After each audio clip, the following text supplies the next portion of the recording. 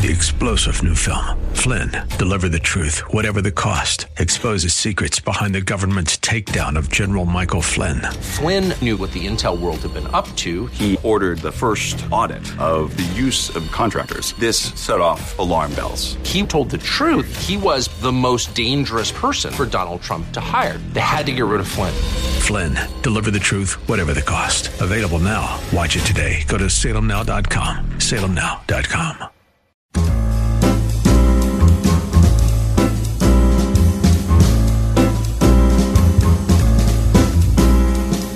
Welcome to another edition of The Ride Home with John and Kathy, live from the Salem-Pittsburgh studios. And now here are your hosts, John Hall and Kathy Emmons. Well, good afternoon. Greetings. Thanks for coming along for the Tuesday, July 28th edition of The Rides Homes with John and Kathy. Kath, good to see you. How are you today? I haven't ridden anywhere. Just, I want to add the S because it is, for a lot of us, the Pittsburgh thing to do. I was thinking of going to Panera's tonight. Yeah, I go to Panera's. Don't you go to Panera's? Oh, you go to Panera's. Yeah. Stop at Target's on the way back. Now, listen. Okay, you bring this up because you told me a little earlier today that Pittsburghers have this propensity for adding S's at the end of, like, Aldi's. Right. I always thought it was Aldi's. Right. It's not. I realize that now. Let me tell you how embarrassing it was when I was in Germany and said that, where, Aldi is from. And the person I was saying it to, ironically, now what are the chances? I mean, Germany's not as big a country as the United States, but it's also not a small country. Yeah. The man I was talking to when I said Aldi's was the president of Aldi's next door neighbor. So he knew the proper pronunciation. And he said, "What are you saying?" Oh, you're saying Aldi's, but it should be Aldi. So what's the deal? Clue me in on this. Okay, so this is an article in the Incline today by Rosalind Culgan, and she investigates why, kind of the answer to your question, John, why do we choose to do this? Yeah. Why, if you watch Pittsburgh Dad, he talks about going to Giant Eagles. That's what you do. Okay, this is what she said. She said she thinks that this habit, this is Barbara Johnstone, who's quoted, professor of English and linguistics at CMU. Barbara. She said, I think it's this habit that's come from the days when shops were named after their owner. And because Pittsburgh still has the small town vibe, and a lot of us think in a small town way, we think of places like Minio's. Sure. Or Primanti's. Or Isley's. Yeah. Or Little Shoes. Or Kaufman's. Right? Or even Macy's, which isn't local. Right. But that's in our head. And so we kind of think that we want to honor the Isley's family by saying that that's the shop, that's their shop. So we put a possessive on it. And now we want to do that for everybody. Yeah. Yeah. Okay. So in my growing up, our little neighborhood corner store was Butler's. I believe the guys, I believe it really was Butler, but it really was for us Butler's, right? Because it's the store that belongs to the Butler family. Exactly. Or it's run by the Butler family, right? Now, why is this a particular Pittsburgh thing? Yes. Or is it just, why is that Pittsburgh? Well, here's the thing. They can't, it's not, there's no reason why they can find that it's centered here. There's no reason why this couldn't happen in other places, but for some reason it doesn't. Yeah. And so they're really not sure what it is. They interviewed a man by the name of Kurt Wooten. Kurt Wooten's Pittsburgh Dad, pardon me. Yeah. He's the one who says Giant Eagles. And he was interviewed for the article, and he said he remembers as a teenager trying to teach his mom that it was Trax Farm and not Trax's Farm. I believe it's this. Pittsburgh is always like a little extra. So just as we're famous for the Pittsburgh left, well, then why wouldn't we add an S onto things? Because we like things and then a little more. It sounds so lame. Aldi's, I don't know. No, it's terrible. Okay, how about this? Also in the article, they're talking about how many people say, I'm going to go to Olive Gardens. Oh, no. Yeah, really? Olive Gardens and Walmart's.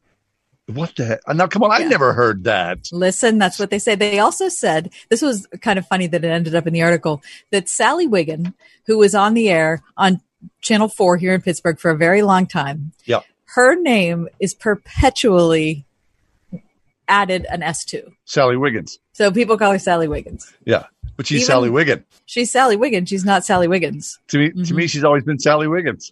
Right. That's funny.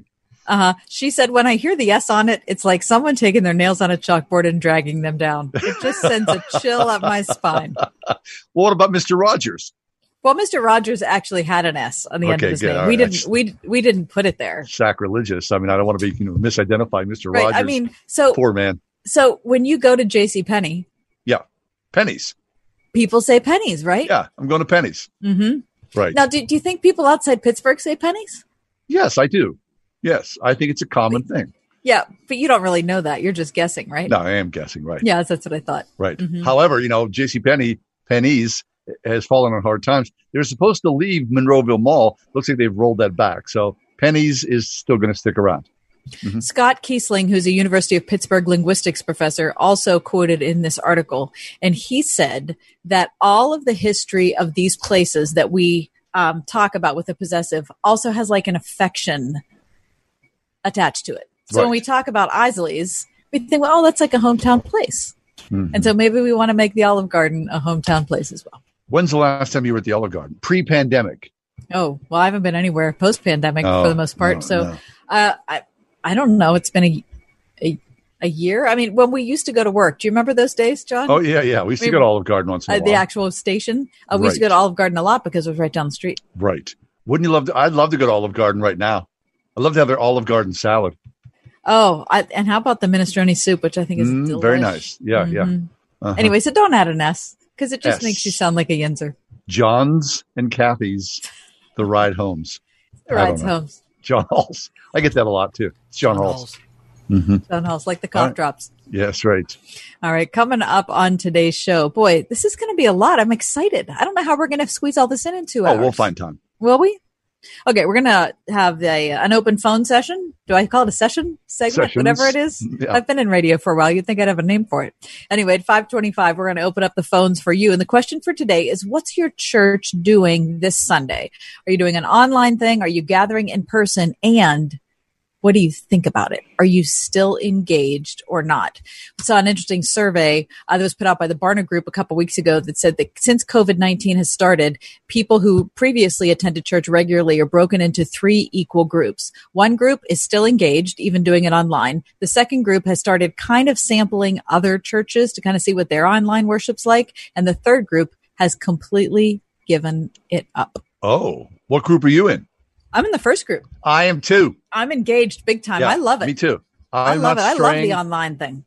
I mean, I appreciate people are still, but I don't want to go look at somebody else's service. I want to see my people.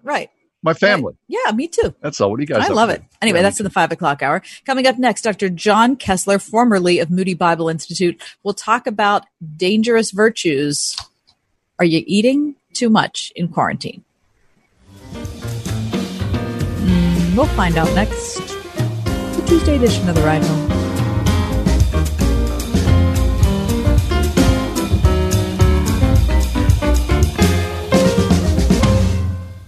.5 WORD. Coming up on Love Worth Finding.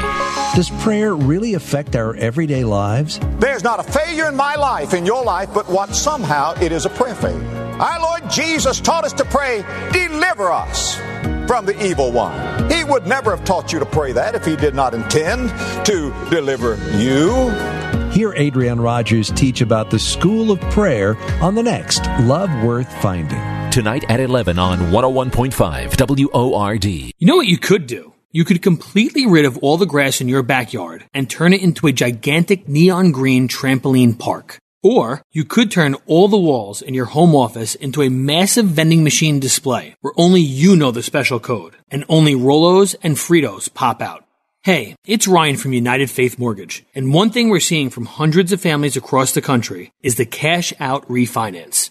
Home values have gone up significantly the last few years, leaving many families with the ability to cash out the equity in their home to use for life. Usually it's for normal things like paying off credit card debt or doing home upgrades. But it could be for a vending machine room. Just saying. If you're curious of your options, we'd love to help.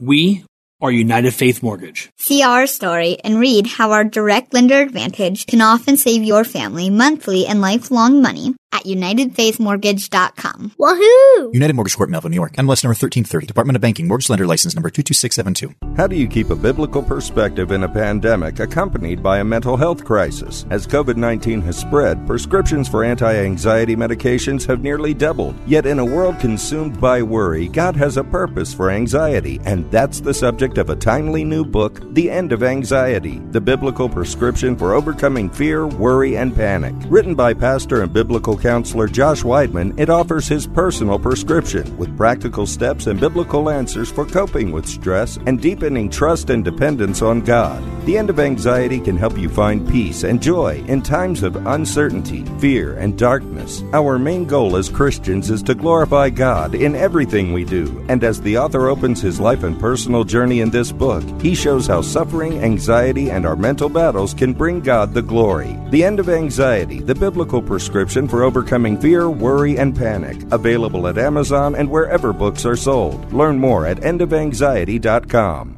Got grays? Then you've got to get your hands on the #1 root concealer in the world from L'Oreal. Magic Root Cover-Up Spray. In just 3, 2, 1, you're done. Sprays on easily, dries in a flash, washes out in one shampoo. Works on every hair color and every hair texture. Magic Root Cover-Up Spray. With 8 beautiful shades that blend right in, you'll see why it's #1. Magic Root Cover-Up Spray by L'Oreal Paris. Look for the turquoise can at your local retailer. Over the weekend, I was in the grocery store and going up and down the aisles, and I came upon barbecue Fritos. And gosh. I stood there and I looked at that bag of barbecued Fritos for a while, and I thought, yeah, yes or no, Johnny, what's it going to be? And I reached out and grabbed those babies, and I justified it to myself. I said, hey, it's a pandemic. I need a bag of Fritos, barbecued Fritos, and I happily took them home and ate them. And how were they? They were excellent. I love a barbecued Frito. Did you eat them with dip or without? With. I want to tell you something shocking. Yeah. I've never in my life had a barbecued Frito. What? Oh, you're missing out. Are they particularly good? Oh, I believe that they are. Yeah, I believe it's top tier. For me, it's like... Really? It's top tier? Kind of high-end, junk food. Yeah. High-end junk food, Mike. That's what this show's about. Yeah. And then you add some dip. Holy smokes. It's like the filet mignon of junk food. Oh, that's so sad. Yeah. Dr. John Kessler is with us. John's the former chair, professor, Division of Applied Theology and Church Ministry. His latest book is called Practicing the Present, the Neglected Art of Living in the Now. John, in all the years you've been on the show, never have you been wrapped around a bag of Fritos like you just were now. My apologies. Now I'm hungry. I want some. Good. We're just here to help, John. Okay, so that is kind of the point, right? Is that we use food as a way to cope with whatever. Yes, and that honestly, I think we can go overboard and condemn that, and I don't think we really want to. That it can become a problem. You can use food as a mode of medication, just as you do with alcohol, or really any human appetite can be taken to an extreme in both directions. Any human appetite you can take to an extreme where you indulge in it too much, or you can develop this ascetic mentality and you withhold from yourself things that God meant for you to partake of. And, fundamentally, food was given to us by God both to sustain us and so that we might enjoy it. It's not just functional. There is we might call it an aesthetic dimension to it. It's, it's part of God's goodness to us to please us. But if that's the only thing that we're looking at, if it becomes inordinate in both our consumption and our desire, then it becomes a problem. Yes. I mean, John, there's a thing out there right now. People are talking about the COVID-15. Like when a kid goes to college, they talk about the freshman 15. Right. Yeah. And so, I mean, I'm well aware of that. But at the same time, I think for millions of people who are stuck at home, you kind of go, I'm stuck at home. No, I'm not seeing anybody. I mean, what's a little bit of, a Frito going to, hurt anybody? So I'm just going to go and indulge myself. Now, I mean, Is this something for you? I mean, my honest answer is it's probably not going to kill you, depending how many bags you buy. I mean, let me confess right now. My wife, who's normally listening to me when I'm on the show, is gone because they opened a Culver's in our community, and she's gone to get us some ice cream. So, we put it on the calendar, which maybe tells you how narrow my life is. But I think that there is some comfort to be found in some of those basic pleasures of life, food being one of them. What happens is when it becomes consumed, there's a pun, I guess, when it consumes us instead of us consuming the food, both the hunger, the idea of it, that begins to consume us, so that we are expecting from that moment of pleasure, we are expecting more from it than it can provide. And I think this is actually the gift of grace, the surprising gift of grace in hunger itself. Hunger, in terms of human experience, hunger can never really be satisfied. If I eat that bag of Doritos, when I get this hamburger, by the time I'm done with it, I'm either going to say to myself, oh, that wasn't as good as I thought, or I'm going to say, I could have another one. That, you satisfy your hunger now, and a few hours later, it's just going to come back. And It is a reminder that ultimately we cannot satisfy ourselves. Only God can ultimately do that for us. Amen to that. Yeah. I mean, John, I've been down this path. I'm sure you have as many times. I'll be sitting there with that said bag of barbecued Fritos, and I know that I've got, barbecue sauce junk on my chin and face. And then I have this image of myself, and I say to myself, John, have you no shame? Have you no shame? And so, it goes back to gluttony, right? That in some ways I'm indulging in this gluttonous behavior. I'm aware of it. I'm being sinful, but I still continue on unabated. Just the fact that I'm eating, or even the fact that I'm eating junk food is not itself gluttony. That's an important thing to recognize. That gluttony, it has to do with inordinate consumption. So it's an inordinate appetite or the sin of consumption where I'm going overboard with it. That is, and I can be, it might not just be volume. C.S. Lewis talks about a mode of gluttony where I'm too picky about what I eat. There's a kind of narcissism in the way that I eat. Or another mode of gluttony is, I think you find today, where people sort of treat food the way they might treat some of their other possessions. They only want to eat the best. They only want to eat at the best restaurant. They only want to eat the finest foods. And so they scorn ordinary fare, and often the people who have to eat ordinary fare. And then, of course, there's the whole cultural problem of portions of our society where good, healthy food is not available to them. There are food deserts in many urban areas, and they also are often in the poorest communities, so that the people who have the least amount of resources have to pay the most, often for substandard availability of food. So it's much larger than just the question that I'm, eating a lot of junk food, or even maybe eating a little more than I should during the coronavirus, lockdown.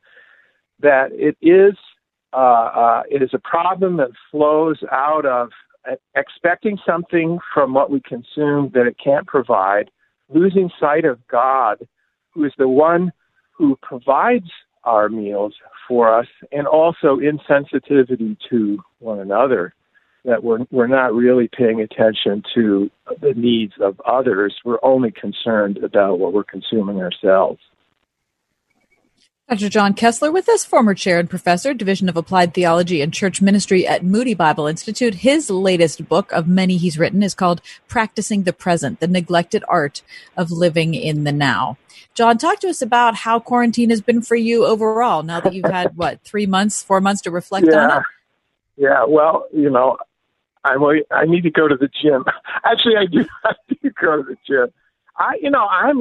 I'm really tired of it. I think I would have to say that quarantine has affected me emotionally more than I expected that it would. And really, my life hasn't changed that much. I honestly don't do things much differently than I did before the quarantine. But so it's not really the constraint that it placed on my life. I think it's more the atmosphere. It's the polarization that it seems to have generated. Not just in it started with matters of the quarantine itself, disagreement about wearing masks or whether we should wear masks or whether we should meet for worship or whether we shouldn't. And now it's just really, I think it's really exploded. Yeah. And I don't think that a lot of the unrest that we're experiencing today, I don't think that it's unrelated to the experience of quarantine. I realize the social problems are not directly related to one another, but I think the collective mentality, the collective sense of fear or anger or depression is really related to that. So, I do think we need both, to keep God's unfailing love in mind. And although I think the signs I sometimes see in the homes, they feel a little trite to me, there really is a need for us to step back and take a moment to remember to be kind to one another. Yeah. Amen. Amen to that. I believe that there's a different feel. There's a different kind of rage in this country that there hasn't been before. Hey, John, before you leave us, talk about your worship habits. Are you physically in church now, or are you Zooming church? Yeah, our church actually started to meet earlier. Although we live in West Michigan, so it's a lower population base. We were not as affected in terms of the numbers of people. In fact, our numbers, the state was high, but our particular area was fairly low. So our church has been meeting for, 4 or 5 weeks now. And wow. Okay. They don't, we don't really use masks. You can if you want, but it's not required. There is some distancing in terms of where the seating is, but honestly, it's not much different than things were before. Now, are you singing? Yes, poorly, like I was before, but we're singing. The one thing that I have noticed that is a concern to me is the polarization I see developing between people who are seeing this. Some are seeing this as a religious freedom issue, and really kind of angry about the restrictions that have been placed on them. And then, of course, others see it as a health issue, and they're angry at so now you're seeing Christians, people who sit next to one another, really being opposed to each other in how we should respond to all of this. And I'm a little concerned about what that's going to look like after this is over, when things go, if they go back to normal. It reminds me a little bit of the Decian persecution, and I think it was in the 2nd century, where people who were, it's an extreme comparison, people who denied Christ and then wanted to go back into the church, the people who had stayed faithful didn't want to accept them back. And here's the comparison. Both sides are going to view the other side as having compromised. The people who don't want to meet and the people who did meet. And I'm just wondering how we're going to work out that reconciliation as a community. I'm concerned about that. That's really interesting, John. I had not thought about that. So that's good insight. Well, anyway, at least for the short term, there's a cure for that, which is go get yourself a bag of Doritos, my friend. That's right. I think that's the lesson, John. John Kessler, always a pleasure. Thanks, sir. Yeah, thank you. John Kessler, his latest book is called Practicing the Present, The Neglected Art of Living in the Now. Hey, the Emmy nominations are out. This is kind of weird. This is kind of like the first time there's been an awards thing to look forward to. And, of course, we're all sitting at home watching TV. So I think a lot of us have more of a stake in the Emmys now than ever before. We'll talk about those nominations next. Stick around. It's the Tuesday edition of The Ride Home with John and Kathy here on Word FM.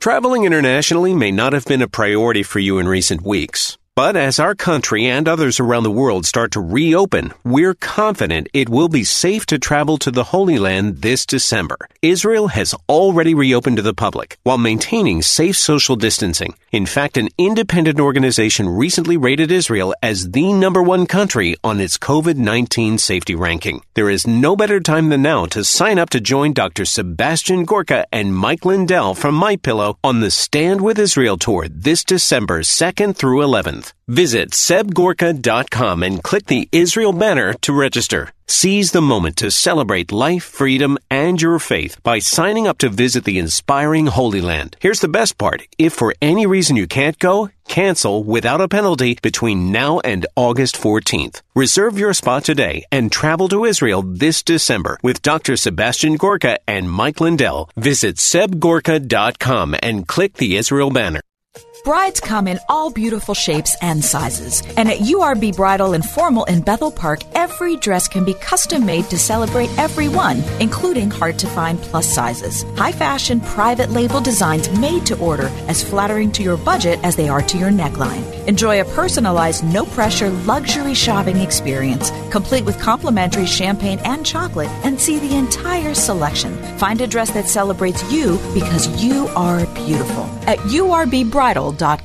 Coming down the home stretch is Liberty Mutual, followed by Customizes Your Car Insurance. But wait, from the back comes So You Only Pay for What You Need. So it's Liberty Mutual, customizes your car insurance so you only pay for what you need. And I'm pretty sure this is just an elaborate insurance ad. Liberty, liberty, liberty, liberty. I was a little bit surprised, but so happy to see how eager patients were to return to the office. And their loyalty and their friendship means everything to us. Exceptional dentistry meets compassionate care at StockFamilyDentistry.com. This is Tim Seckler inviting you to tune in each and every Saturday morning at 9 a.m. right here on Word FM 101.5 for the Life and Legacy Show, sponsored by my law firm, the Seckler Law Firm. Each week, we'll talk about your family's well-being as it relates to elder law, nursing home stays, estate planning, and keeping your hard-earned savings. And if you missed the Life and Legacy Show, you will find it archived at SecklerLawFirm.com. See you Saturday morning at 9 a.m. right here on Word FM 101.5 for the Life and Legacy Show. This is Kathy Emmons. John and I are grateful for the encouragement we have from all of our advertisers, and especially our friends at Grove City College. Thanks to everyone at Grove City for supporting The Ride Home. 101.5 WORD-FM Pittsburgh. On your smart speaker by saying, play the word Pittsburgh. And on your phone via the Word FM mobile app, iHeart, TuneIn, and at radio.com.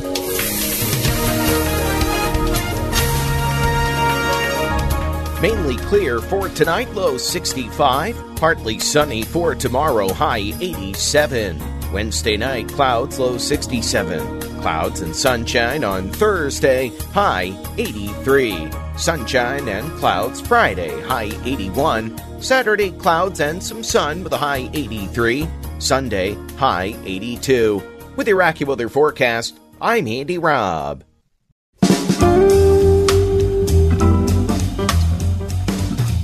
Well, the Emmy Awards were announced today, the nominations, I should say, for the September 20th broadcast on ABC.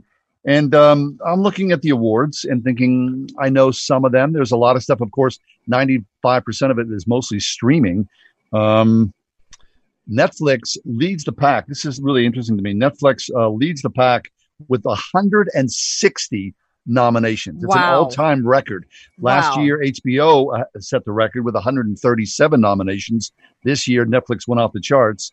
NBC, how about this? This is how far broadcast has fallen. NBC had 40 nominations. Wow. ABC had 36, and FX, the little-known station, cable network, has 33. So they go from 160 all the way down to 33. Wow. Have Most you nominated series, John, is HBO's The Watchmen. Have you watched it? Have you seen Never. And I got to be honest with you, I've never heard of it. I've heard But of I it. don't have HBO, so that's probably I don't have why. HBO either. I mean, how much? I can't really. Do I need Nor another do channel to people. watch? No, you don't. I don't think No. so. Followed by The Marvelous Mrs. Maisel, which is on Amazon. I liked it. I would watch it. I liked it the first season, and then I haven't watched it since. Mm-hmm. I mean, I liked it. The production values are 10 out of 10. The music's Absolutely 10 out of excellent. 10. The language is a little rough, but yeah, I love the era. Yeah. Oh, yeah. Number 3 is Netflix Ozarks. Or not. See, I'm doing a Pittsburgh Uh-huh. thing. It's not Ozarks. It's just Ozark. I don't watch it. I don't really know about it. You care about That's the guy from Arrested Development. Is it dark and Jason dystopian? Bateman. Yeah. It's dark. Yeah, Laura Linney stars with him in it, I believe. Oh, I love Laura Linney. Mhm. Yeah. And also The Mandalorian and Schitt's Creek. That's the top 5. Okay. Have you seen Schitt's Creek? Which I Never, like it. but I have to watch it because can't imagine why I wouldn't like that. Yeah, I mean, it's a great cast. Catherine O'Hare, notwithstanding. Okay, lead actors in a comedy series. Ted Yes. Danson, The Good Place. He is so good in The Good Place. Yeah. I mean, he's just so fabulous. That's very well deserved. Michael Douglas, The Kaminsky Method. Oh, That's yeah. a very I good series. have not seen that. Rami Youssef in Rami. Okay. Eugene Levy in Schitt's Creek. I love him. Don Cheadle in Black Monday, which is Showtime. Don Cheadle. John Cheadle. Uh-huh. And Blackish on ABC, Anthony Anderson. Okay. Outstanding lead actress in the comedy series. I got to be honest, a lot of these I don't know. Rachel Brohanson, she's Mrs. Maisel. Right. Catherine O'Hara. I think it's Schitt's Creek. Brosnahan. Steve Carell, outstanding lead actor. How about The Morning Show? Have you watched that? No, Apple but TV? Jennifer Aniston was nominated for that, for Mhm. Best Actress, right? Pittsburgh's Billy Porter in Posse. He was nominated. Olivia Colman for The Crown for lead actress in a drama series. We love her. Hugh Jackman was nominated For what? for an HBO series called Bad Education. Okay, I don't know anything about that. Jeremy Irons for the HBO series Watchmen, who I love. Oh, okay. Yeah. Kate Blanchett, Mrs. America on FX Network, outstanding lead actress in a limited series or a movie. Kate Okay. Blanchett, Octavia Spencer, Shira Haas, Regina King. A lot of these shows I do not know. It's just too much to watch. Yeah. Okay. Best drama series. Here they are: Better Call Saul, The Crown, The Handmaid's Tale, Killing Eve, The Mandalorian, Ozark, Stranger Things, and Succession. Okay. All right. So all these things, Oh, wait, hold on. I got to do Best Comedy. Okay. Best Comedy Series: Curb Your Enthusiasm, Dead to Me, The Good Place, Insecure, The Kaminsky Method, Marvelous Mrs. Maisel, Schitt's Creek, and What We Do in the Shadows. Mm-hmm. Stop it swearing. I don't know. How much are you watching? I am a huge fan of The Crown. I'm a huge fan of Stranger Things, and I am currently in love with The Good Place.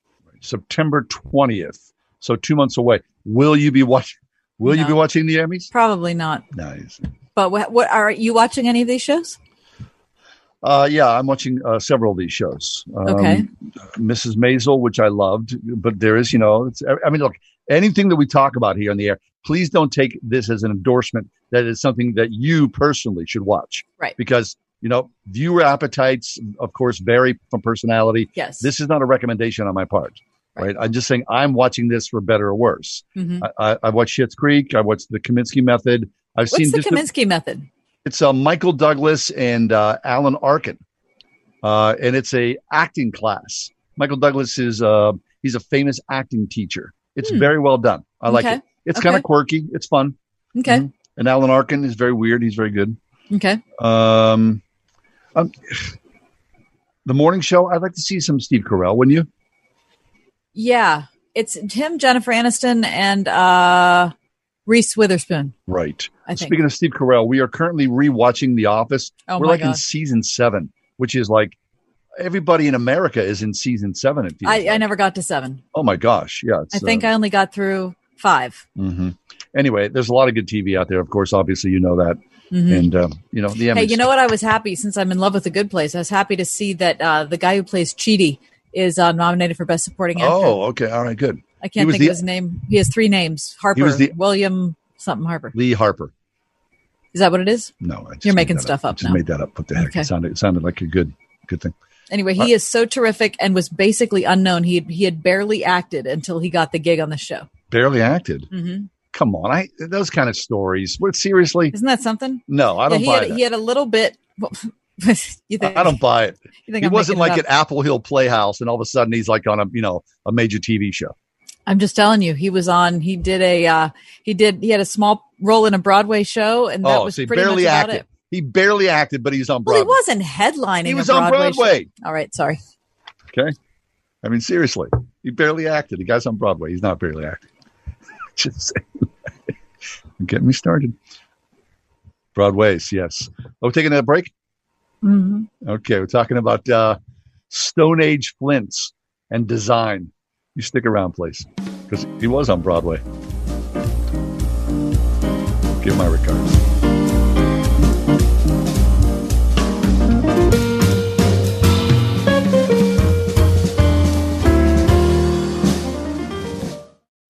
.5 WORD. Would you like God to call you into some form of service? That's a good thing to aspire to. What came from humble beginnings is now one of the largest churches in America, driven by the mission of knowing God and making Him known. Why do you have a hunger for holy things? Why are you interested in what the Bible says? This station is excited to welcome a new beginning with Greg Laurie to the weekday lineup. Hear Greg Laurie at A New Beginning, 10:30 a.m. weekdays beginning this Monday. Thinking about life insurance? Did you know in just a few minutes you can find the best price from up to 10 price competitive companies for free? You can with SelectQuote. For example, George is 39. He was getting sky-high quotes from other companies because he takes meds to control his blood pressure. But when I shopped around, I found him a 10-year, $500,000 policy for under $22 a month. I'm SelectQuote agent Dan Savino, and believe me, if SelectQuote isn't shopping for your life insurance, you're probably paying too much. For your free quote, call 800-494-2323. That's 800-494-2323. 800-494-2323. Or go to SelectQuote.com. Since 1985, we shop, you save. Get full details on the example policy at SelectQuote.com/commercials. Your price could vary depending on your health, issuing company, and other factors. Not available in all states. Liberty Mutual Insurance Company helps you customize your home insurance so you only pay for what you need. Unlike things you paid for you didn't need, like that much-needed 125-inch flat-screen TV. It's hurting my eyes. A lot. For your 100-square-foot bedroom. My neck isn't so much stiff as it's completely stuck. With Liberty Mutual, get customized home insurance so you only pay for what you need. Uh-oh, I'm seeing color splotches. Liberty, liberty, liberty, liberty. Only pay for what you need at libertymutual.com. Hey, are you guys open? Yeah, we are. Come on in. As businesses reopen across the nation, is your business prepared for what comes next? Salem Surround can help. COVID-19 brought America's thriving economy to a screeching halt. But now, local businesses are getting back to normal. Are you ready for the return to business and all that pent-up consumer demand? Contact Salem Surround. Learn more by logging on to surroundpittsburgh.com. Surroundpittsburgh.com. Connecting you with new customers. Blue Star Medicated Ointment gets 5-star reviews from our loyal users for fast relief of the pain and itch of almost any skin irritation. Blue Star soothes insect bites and fungal infections. It really works on the summer rashes I get every year. I had psoriasis on my elbows. Blue Star worked wonders. Amazing stuff. Smear a bit on and the itch is gone. Look for the white box with the Blue Star in the first aid section. Feel Blue Star work fast, or your money back. I was committing the sin of scrolling through Netflix the other day. What? And someone had posted, Frederica had posted an image of cave drawings, guesstimated to be some 35,000 years old. And they were absolutely beautiful, just incredibly gorgeous. Made you think about, early occupants of this incredible planet of ours, and their artistic ability, their design, right? Well, Fuz Rain is back with us. He joins us from Reasons to Believe. Fuz is the Vice President of Research and Apologetics at Reasons to Believe, the author of several books, including Humans 2.0, Who Was Adam? Creating Life in the Lab, and The Cell's Design. Fuz holds a PhD in chemistry with an emphasis in biochemistry from Ohio University. And Fuz, welcome back to the show to talk about flints and design. Yeah, well, thanks, John and Kathy, for having me. Yeah. Always a pleasure. Okay, tell us, what's a flint? Yeah, well, what is being referred to are these little stone pieces that were carved out of, again, minerals that are called flints that oftentimes are used as tools, as blades, and they're found in archaeological sites that were occupied by some of the very first humans on the planet. Okay, so talk about this then. These first humans on the planet, we would think of them obviously as primitive people, but they had enough wherewithal. So on these flints, Fuz, which I wish we could see them. Of course we can't because it's radio. There is a very particular design to these, are there not? Yeah, well, it's a common perception that when humans appeared on Earth, that we appeared kind of as primitive people. But the fact of the matter is, while our technology was ancient and archaic, our capabilities were identical to our capabilities today. And this is actually seen in a very powerful way in some of the earliest pieces of art that we have discovered. This art isn't simplistic art that kind of shows a trajectory towards more complexity. It's incredibly complex at its onset. There's no evolution of art. It just shows up explosively when humans first appear. And the art is incredibly sophisticated, and the depiction of the animals in the cave art, for example, is highly realistic. But what's kind of mysterious is that when humans are depicted, when we depict ourselves, we would always depict ourselves as stick figures.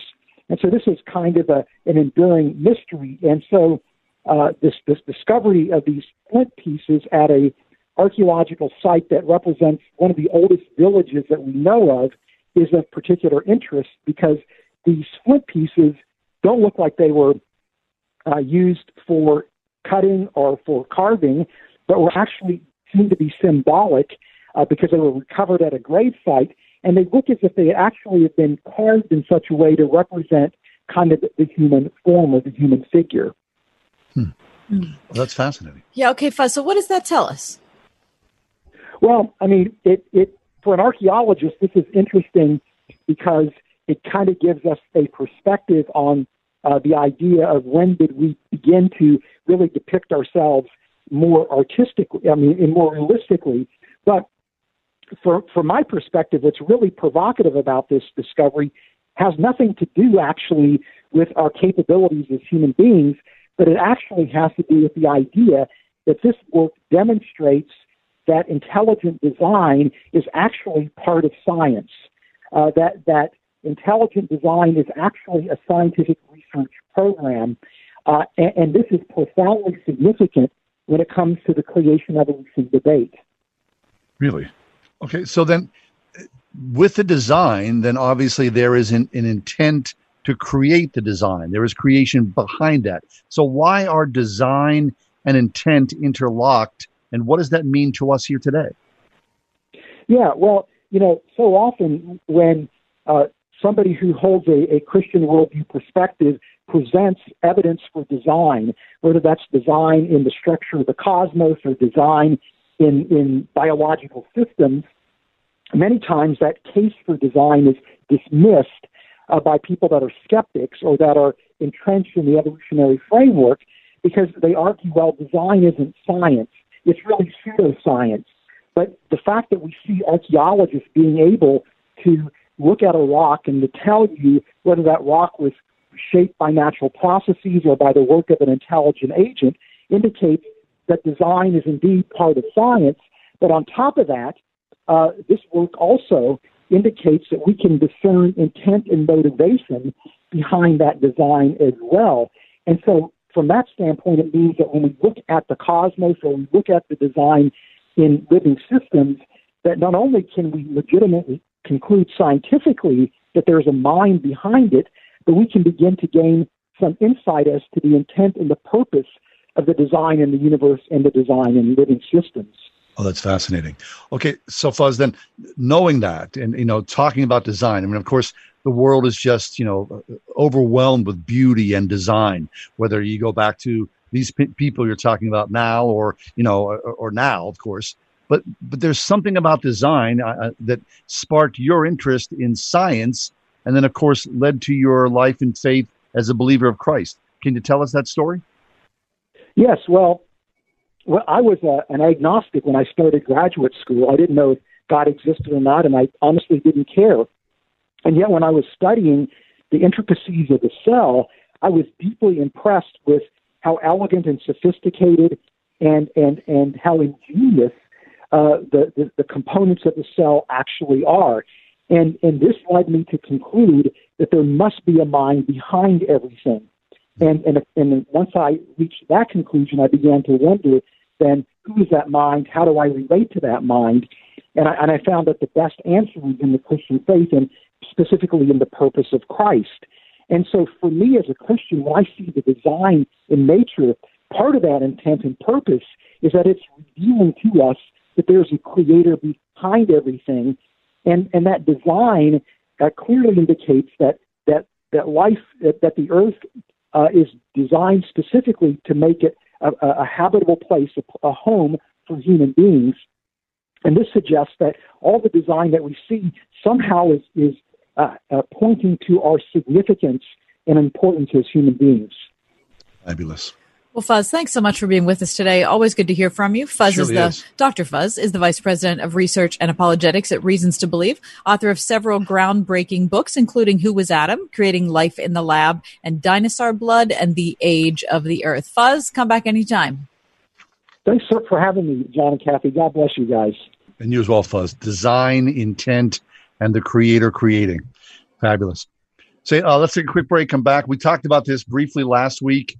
And we're going to pick up this sort of conversation. Was Jesus white? I'll leave it at that.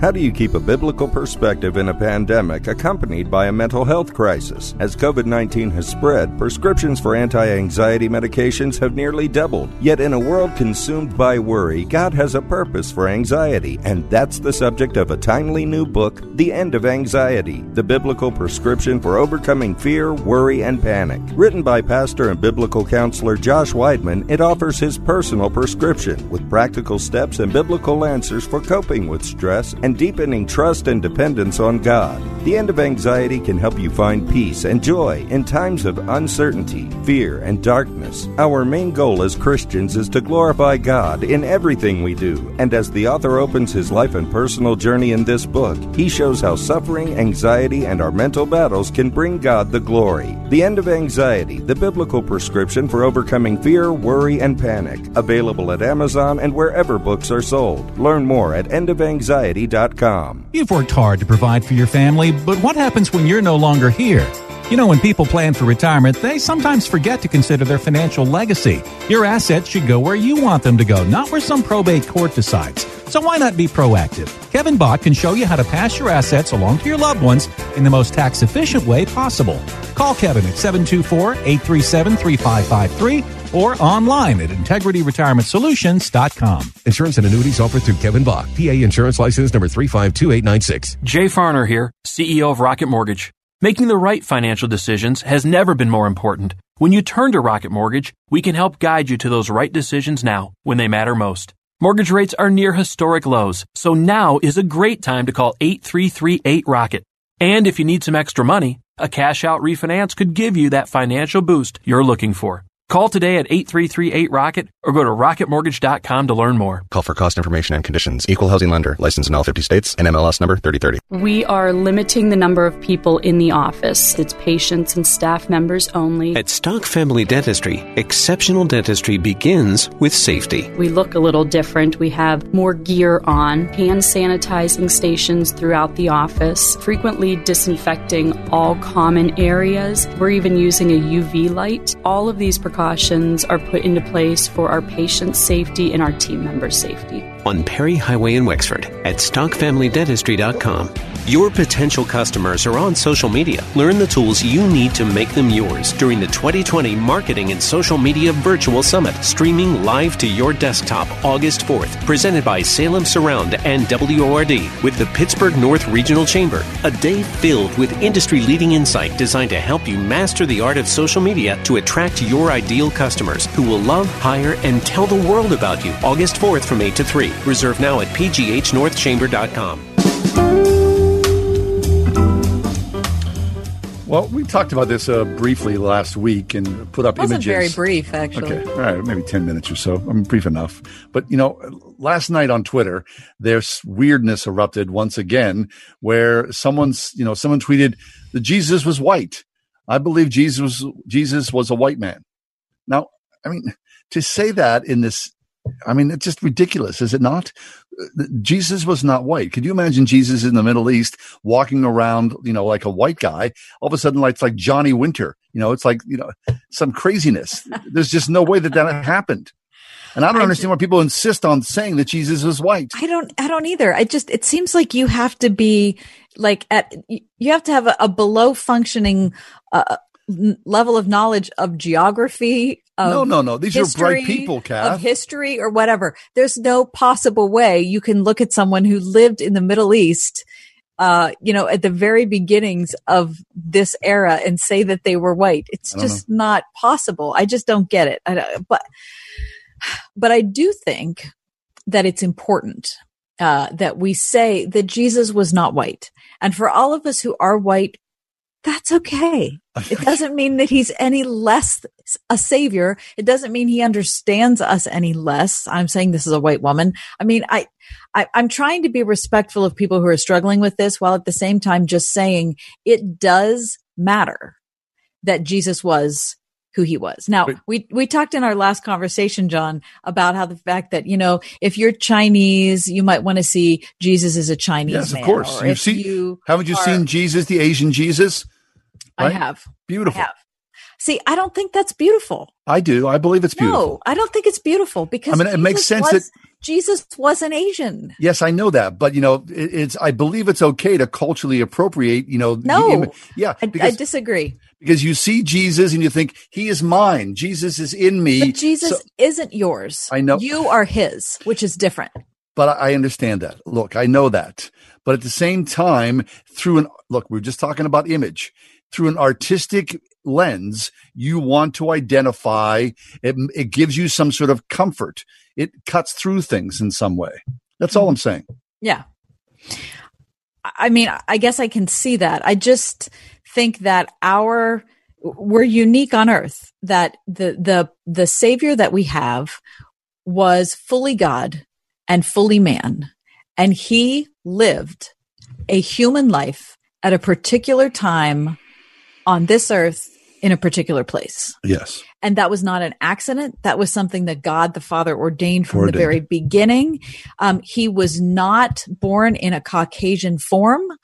He wasn't born in an Asian form. He just wasn't. He was who he was. And I think we're going to read a scripture passage in a minute. And I was just kind of, thinking about this today and reflecting on the beauty of the plan of God the Father in bringing his son into human form at that exact moment, in that exact form. It's not that his body doesn't matter. We've talked about Gnosticism a lot on the show, which is one of the early heresies in maybe the 1st or 2nd century. And one of the early heresies is that Gnosticism said your body doesn't really matter. You're supposed to evolve spiritually. You're supposed to become greater spiritually. Your body, listen, that is not what the incarnation teaches us. It teaches us that our bodies do matter, and the way you are formed matters. You were, as Psalm 139 tells us, you were formed beautifully by a loving Heavenly Father who made you just the way you are. And we know that sin has disrupted all of our bodies, and we know that we get sick, and we know that we have issues and all those sorts of things. But we are still created by a loving Heavenly Father, and Jesus lived in a body as a perfect man and as a perfect God. Does it not still surprise you that in 2020, we are still talking about Jesus being white, black, Asian, Indian, whatever? Yes. And it does matter. You're right. Of course it does matter.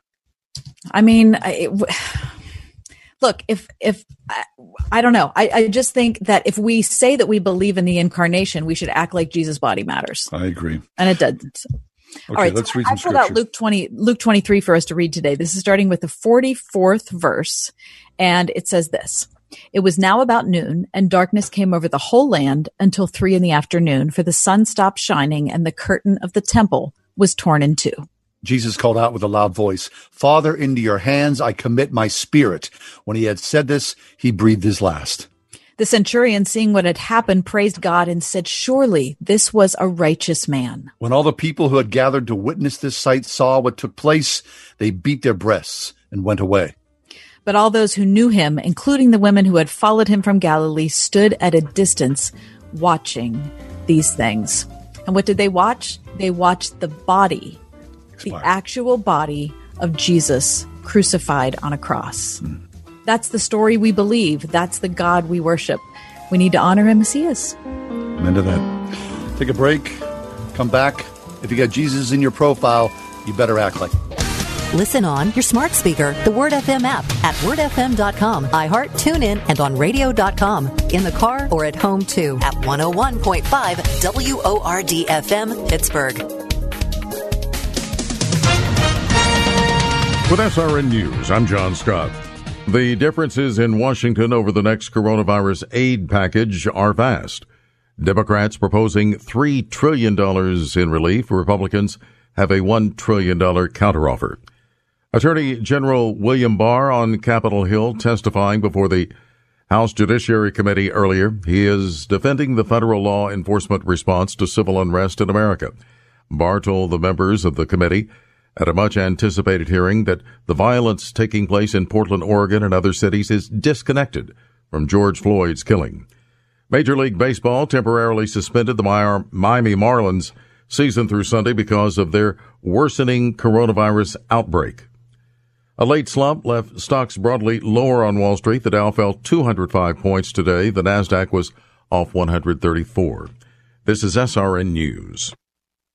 This story is called The Ugly Truth About Timeshare. If you think you've done your family a favor by buying a timeshare, you need my help. Hello, I'm Chuck McDowell, CEO and founder of Wesley Financial Group. 10 years ago, I started helping folks cancel their timeshare contracts, and in the process started what's now called the timeshare cancellation industry. Timeshare is the only thing that you can buy that you can't tell me how much it's going to cost or when it's going to end. When you buy a timeshare, you give them a blank check to fill out any amount they want for annual maintenance and assessment fees. Sound crazy? The crazy thing is, this never ends. Stop the insanity today. Call my office now. I guarantee if we can't cancel your timeshare contract, you'll pay nothing. Were you lied to when buying a timeshare and want out? Get the facts about timeshare cancellation. Call Wesley now for your free information kit. 800-605-5757. 800-605-5757. 800-605-5757. Trading involves financial risk and is not suitable for all investors. Stock market have you nervous with all the massive fluctuations? With the impact of coronavirus and the upcoming election, it's virtually impossible to guess what will happen next. With Vantage Point, you don't have to. Text the word money to 411-411 to find out how our technology can forecast market trend changes with up to 87.4% accuracy. That's right, 87.4%. Text the word money to 411-411 to get what you need to stay ahead of market trends and better protect yourself from sudden downturns. Vantage Point's patented technology analyzes huge quantities of global data in seconds. No more guessing when to stay or when to get out. Text money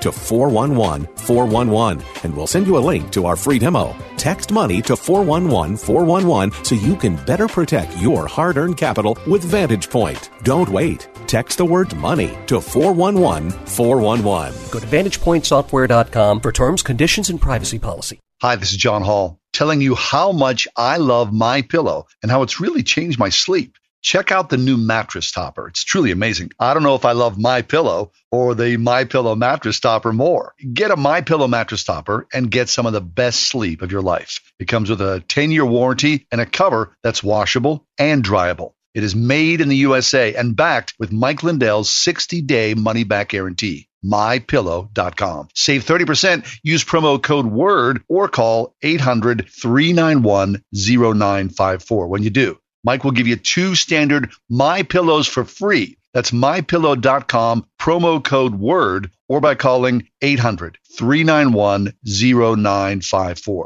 Seriously, get the best night's sleep of your life. It's all about MyPillow, 800-391-0954. For the best night's sleep in the whole wide world, visit MyPillow.com.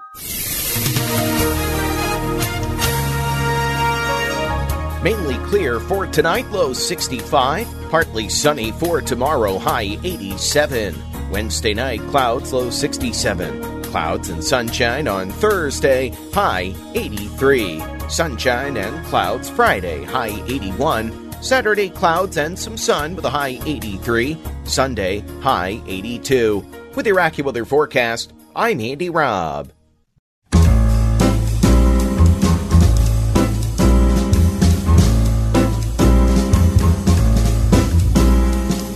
Welcome to another edition of The Ride Home with John and Kathy, live from the Salem-Pittsburgh studios. And now here are your hosts, John Hall and Kathy Emmons. Well, the cancel culture, we've talked about that a lot over these last several months or so. I love that cancel culture. I mean, generally, I deplore it, but right. Okay, it's sort of this, boom, this steamroller. However, we've got a story about cancel culture, which I believe is long past overdue, and it's really interesting to see the hypocrisy that it's finally coming to light. Margaret Sanger. Margaret Sanger has been promoted to the rank of Confederate general. It comes courtesy of Planned Parenthood of New York City, which will remove Sanger's name from its Manhattan clinic because of her, quote, racist legacy and deep belief in eugenic ideology, which can no longer be denied. Newsflash. I mean, we've all this known has been common knowledge for decades. Like a really long time. Decades. Right? And now all of a sudden Planned Parenthood goes, oh, here we are, let's cancel Margaret Sanger. That's good news, but man, oh man. The crazy hypocrisy of it all. I don't know. I mean, Margaret Sanger was the founder of the organization that preceded Planned Parenthood, called the Birth Control League, in the early 20th century. And she was in the eugenics movement. She, believed in the minimization of what she called lesser races. Right. And she wanted to set up clinics in places where minorities lived so that we would end up with fewer minorities.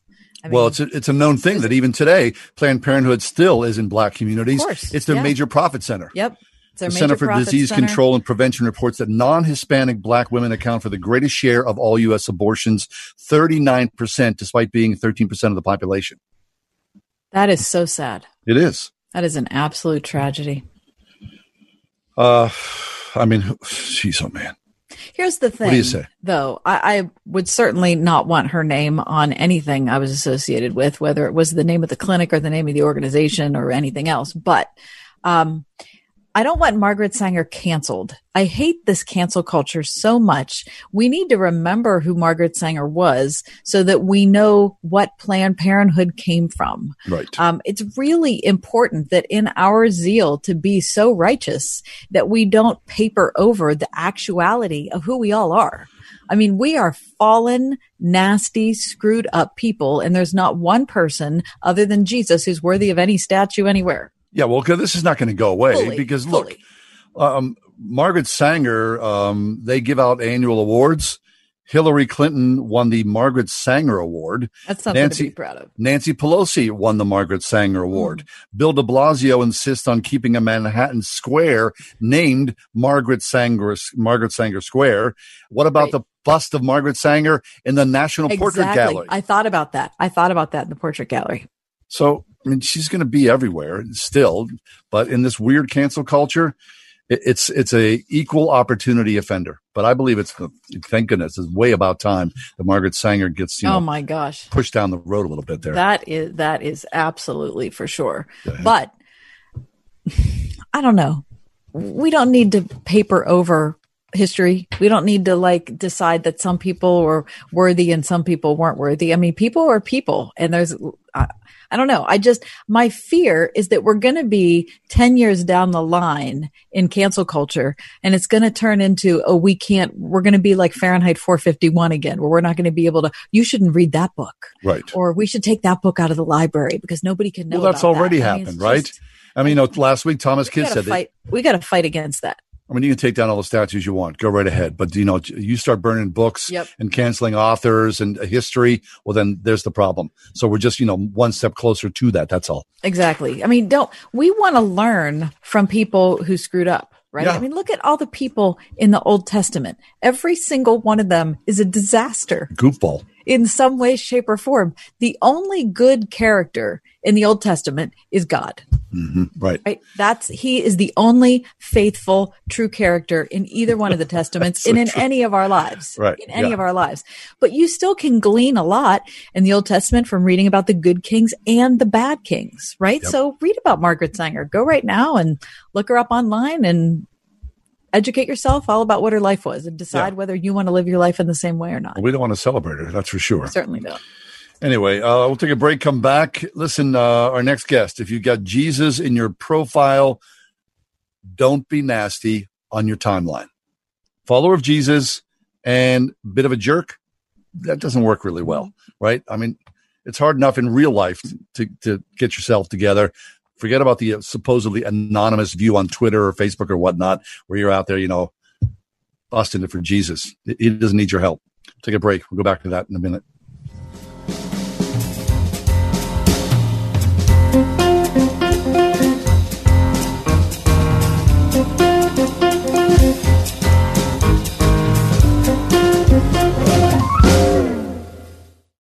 WORD. It's back to school time. So whether your kids will be back at school wearing masks or you're keeping them at home, one thing will stay the same. Back to school is expensive. So let us help. Enter the Back to School Sweepstakes. You could win $2,500 to help pay for school supplies and kids' clothing. Then your school gets an additional $2,500. There are lots of ways to enter. Find out how you and your school could be a winner. Sign up at wordfm.com. For more than 20 years, investigative filmmaker Tim Mahoney has traveled across the globe in search of patterns of evidence to support some of the Old Testament's most miraculous events. Now, with the Red Sea Miracle Part 2, Journey to Egypt and Beyond, as Tim interviews some of the world's foremost experts to discover the truth. Is there evidence of how and where the host of Israelites could have traveled as recorded in the Bible? Is there evidence of the Egyptian army's demise in the Red Sea? If you've seen the first part of this investigation of the Red Sea Miracle, you won't want to miss the continuation.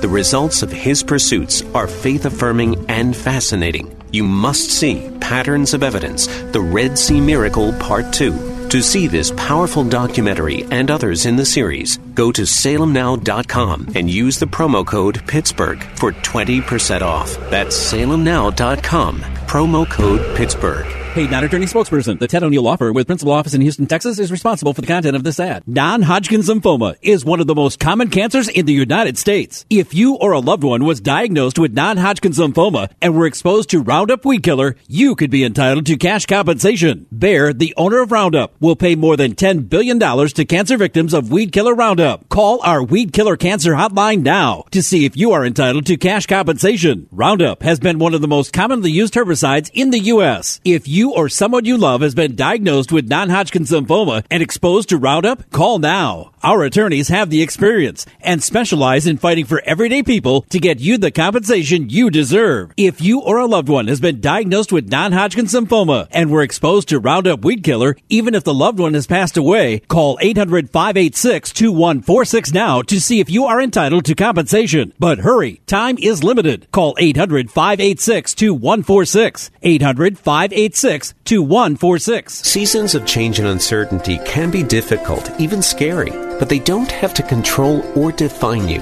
The counselors of the Grace Wellness Center would consider it a privilege to come alongside and help you replace the fear and frustration with freedom and peace.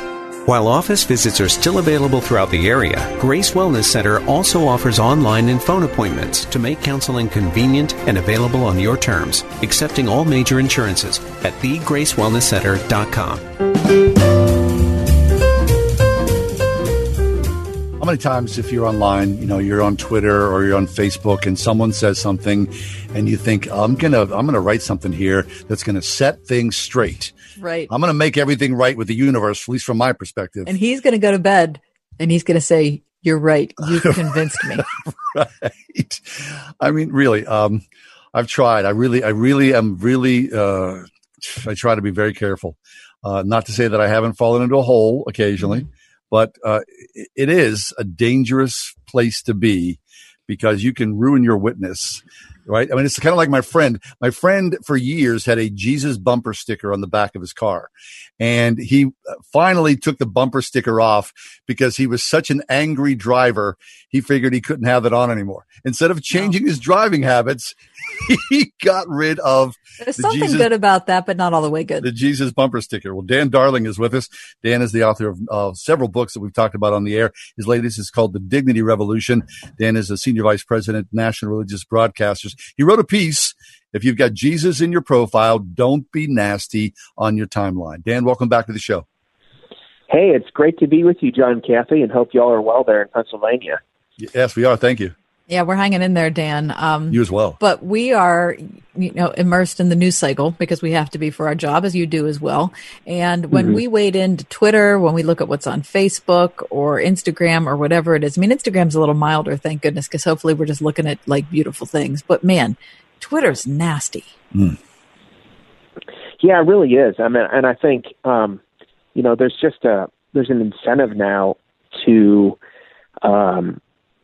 just kind of put ourselves in the best possible light or let people know that, hey, we're not like this kind of person, we're this kind of person, or just, be as angry or nasty as possibly can be. And I just, sometimes as Christians, we forget when we're online, we're Christians, that when we're, tapping with our thumbs some angry reply, we should always be asking ourselves, is this a good witness for Christ? I mean, it's amazing to me how often I see trolls or just people who are just really mean and nasty towards celebrities or just toward other people. And then you look at their bio and it says follower of Jesus, and I'm just thinking, one of these things is not like the other. Right. Mm-hmm. So what is that, Dan? I mean, have we forgotten that we are accountable? I mean, if anything, people would think they would pause and go, well, I'm at least accountable to Twitter. I mean, and then about the Lord of the universe. Am I not accountable to Jesus, to God himself? But I don't know if it's just a matter of forgetting. I just think it's a matter of rage overtakes our good wisdom and common sense. Yeah, I think there's a number of things. I think, number one, it's so easy to communicate. And I think on balance, that's really good. It's really level the playing field and voices get elevated that can be heard. But it's so easy just to say something. I think, secondly, we forget that the person on the other side of Twitter or Facebook or whatever is a human being, right? Created in the image of God. We're not, they're not avatars to be crushed or, just kind of like we're playing a video game. These are real people. And so I think we forget the humanity of the person on the other side. Yep. I also think we have this mistaken idea that if I'm on the right side of an issue and it's a worthy fight, that it doesn't really matter how I speak. And really that's antithetical to what the Bible talks about, that we should have an answer for every person for the hope that lies within us, but also do it with gentleness and kindness. There should be a distinctly Christian way in which we have these discussions. Yeah, Dan, that's a really thought-provoking question. If we're more concerned about teaching each other what to think than how to communicate what we think. David French was on our program yesterday, and he wrote a piece that I think you'd really be interested in, which is him saying, as part of our Christian formation, we talk a lot about the Christian life, about how our newfound faith in Jesus will affect our work and how it'll change the way we look at our spouse and how it'll change the way we spend our money. It'll change the way we eat. However, we don't talk about how our newfound faith will change how we talk about politics. Instead, we say our newfound faith will tell us what to think on these issues, but not how to talk about them. That's a great point. I read that piece by French. He's exactly right. There should be a distinctly Christian way in which we speak. And listen, when I wrote my piece, one of the things I said was the call of the Christian is not to just kind of shrink back from these important debates, or that we're supposed to have this kind of nebulous sense of niceness. Sometimes we need to have strong, forceful arguments against things that with which we disagree, things that are forged, when we're speaking on behalf of the vulnerable and for justice and all those important things. And yet, the Bible has a lot of language when it comes to our words. And, Christianity is a speaking religion. We have a God who spoke the world into existence. We have a God who gave us as image bearers the ability to communicate at a high level. And, throughout Scripture, there's just a lot of instruction on the way that we use our words and the way we shape our words. And in this internet age, in this digital age, it's especially important. And I think of the verse in James 1:19, that says that everyone be quick to listen, slow to speak, and slow to anger. I think in the internet age, we might say, let everyone be quick to get the whole story, slow to post, and slow to internet rage. And just to maybe slow down a little bit. That's really good. Daniel Darling is with us. His latest book is called The Dignity Revolution. Dan, I often think about this. Way back when Mike Tyson, was a ferocious fighter, he was in the ring with Evander Holyfield, and he bit off a piece of Mike Tyson bit off a piece of Evander Holyfield's ear, and of course it was a really famous fight because of that, as you might imagine. Yeah. But someone talked to Evander Holyfield afterwards, and he said, were you angry when Mike Tyson was biting off your ear? And he said, Evander Holyfield said, well, I wasn't angry because I was praying. And I thought, what? I mean, so there's someone who's in the ring, trying to do harm to someone. You're praying at the same time. And I think, okay, so if you would look at, in some ways, like a lot of us, Twitter or social media as the ring, it's for a lot of people the battlefield, which I don't want it to be the battlefield. But if you are praying while you are tweeting or praying while you're on social media, right, seats without praying, then it would help our minds, help our hearts, help our fingers and our thoughts as we move forward. Yeah, I think that's exactly right. I think always remembering our Christian witness and that we are Christians wherever we are.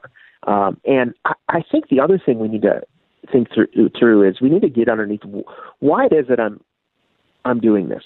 What I'm going to post this thing, or I'm going to speak out on this issue. Am I doing this because I genuinely care about this issue, which it could be?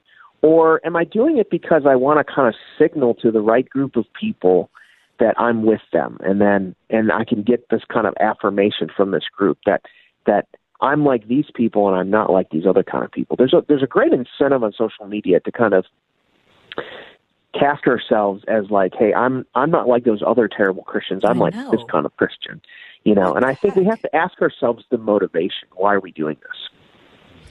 Right. What is that? I'm just so saddened by how often I see this online. This tendency to look over at whoever that is, whoever the other group is, or the other church, or the other denomination, or the other political party, or whatever it is, and say, oh my gosh, thank goodness I'm not like them. Yeah, I mean, that's the real temptation, right? And every day I always think about this. Like, I get up in the morning, I think, okay, who is Twitter going to crush today? Who's right. the sacrificial lamb? Who's the scapegoat? And it's real easy to kind of join that chorus and say, see, I'm not like him. And I think we have to be very careful that with a few taps of our thumbs, we can unwittingly join a mob that really can hurt people. And I think one of the things we need to ask ourselves is, why am I doing this? Number two, the person that I'm crushing right now probably has a family, and what if their kids Google their name, or they find nasty comments that, have I contributed to someone's distress? And so we can make arguments and be strong and forceful and condemn what's evil and hold up what's good, and yet do it in a way that upholds the dignity even of people we disagree with. And I think a part of it too is interacting in real life with people across the spectrum, right? So, yes, I have people in my life who love the president and think, he is the greatest thing ever.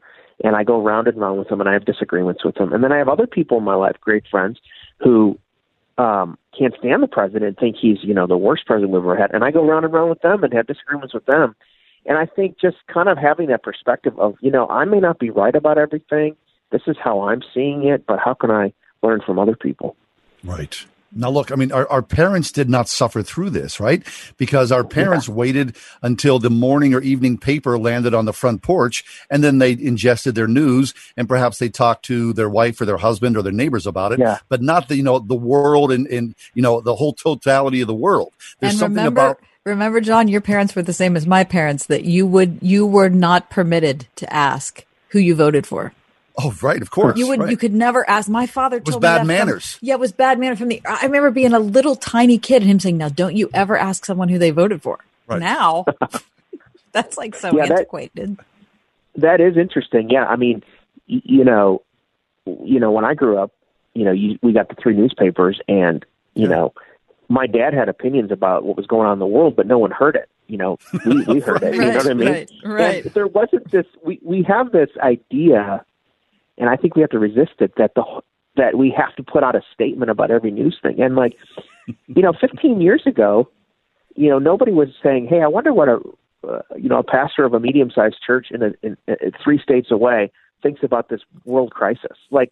Why do we think we have to, the world is demanding our statements on everything? I think we don't have to publicly speak. Sometimes we should, but we don't always have to. No, we do not. We're going to go on vacation next week. Kath and I are going to take a week off, and at least we've been talking in our family about the commitment. I mean, not together. No, not together. No, but we're talking about the idea of stepping away from social media for the week, which I think is a necessary cleanse, a purge of all the rancor and ugliness and the insanity that takes us down. Yeah, it's a great idea, and everyone has to kind of manage it in a way that works for them. And some people have decided, I can't do social media. I'm gonna step off for a season. I do think one of the things Christians have to think through is that this is the age we're in. We're not going to go back to the 1950s. We're not going to suddenly become Amish, and so we just have to say, if the internet's here to stay, how do we steward our words well?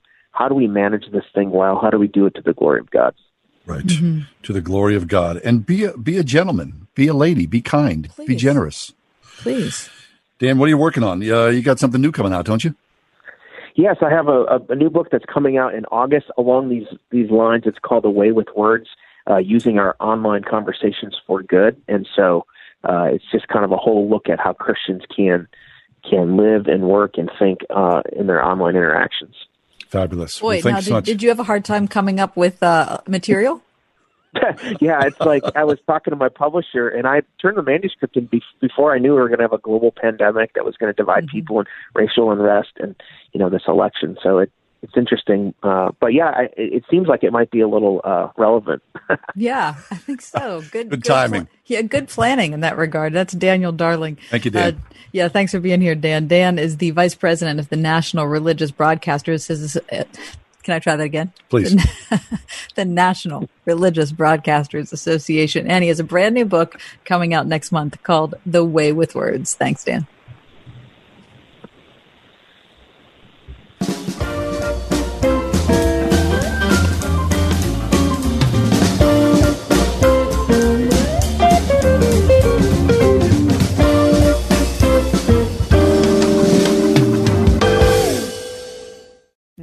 carrying an IRS debt? If you can't afford to pay your IRS debt due to economic hardship, you can now be free of IRS collection efforts by taking advantage of a special IRS tax hardship program. This program allows Americans who owe the IRS to resolve their delinquent tax debt once and for all. In some cases, maybe even reducing what you owe significantly. An open phone line has been established by Community Tax for consumers to call and see if they qualify. Simply dial 800-308-7862. If you owe back taxes to the IRS and cannot afford to pay them back or have years of unfiled tax returns, help is standing by. Just call the Community Tax Helpline today at 800-308-7862 for the help that you need. Don't take on the IRS alone. They can attack your wages, savings, pension, home, and even your Social Security check. Call 800-308-7862 to see if you qualify. That's 800-308-7862. My wife and I have had this conversation 700 times. Honey, where would you like to go for dinner? Oh, I don't care. Whatever you think. Okay, how about Restaurant 1? Oh no, definitely not Restaurant 1. How about Restaurant 2 instead? Oh, please don't ever make me go back to Restaurant 2. And it soon becomes clear that we need a restaurant advisor for a decision that big. It's Ryan, and in many ways, our Faith and Family Mortgage team is kind of like a restaurant advisor, but for mortgages. We're big on presenting you with your options and then letting you decide. As in, refinancing to a 30-year loan will make your payment this and save you that over the 30 years. Or a 20-year refinance will mean this and that. Or you could cash out this much of your current equity and end up with this and that. If you'd like to see your options, know that we're committed to never pressuring even one Word FM listener. We are United Faith Mortgage. United Mortgage Corp, Melville, New York. MLS number 1330. Department of Banking. Mortgage Lender License number 22672. First Presbyterian Church is a beacon of light and love to this community. The message that I hear sustains me for the whole week. I love this church because of the diversity and the music and the people. The incredible beauty of the space. A warm, welcoming congregation. The people are amazing and truly love one another and Christ, and our pastor preaches the gospel. I want everybody in Pittsburgh to come and experience. First Presbyterian Church of Pittsburgh, in the heart of the city, with the city in its heart. Washington County parents, you have a choice in your child's education. For nearly 40 years, Central Christian Academy in Houston is where pre-K through 8th grade students receive the comprehensive education they need to become top of the class. Learn more at ccaschool.com. Ask Alexa to play the word Pittsburgh to hear us there. We're on your Google speaker too, plus iHeart, TuneIn, and on radio.com. 101.5 WORD FM, Pittsburgh.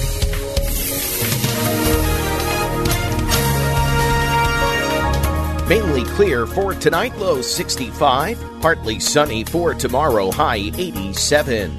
Wednesday night, clouds, low 67. Clouds and sunshine on Thursday, high 83. Sunshine and clouds Friday, high 81. Saturday, clouds and some sun with a high 83. Sunday, high 82. With your AccuWeather forecast, I'm Andy Robb.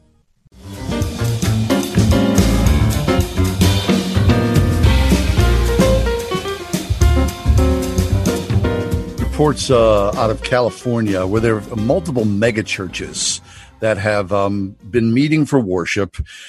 People in the thousands have gathered shoulder to shoulder. Most people, of course, not wearing masks and, just doing it proudly.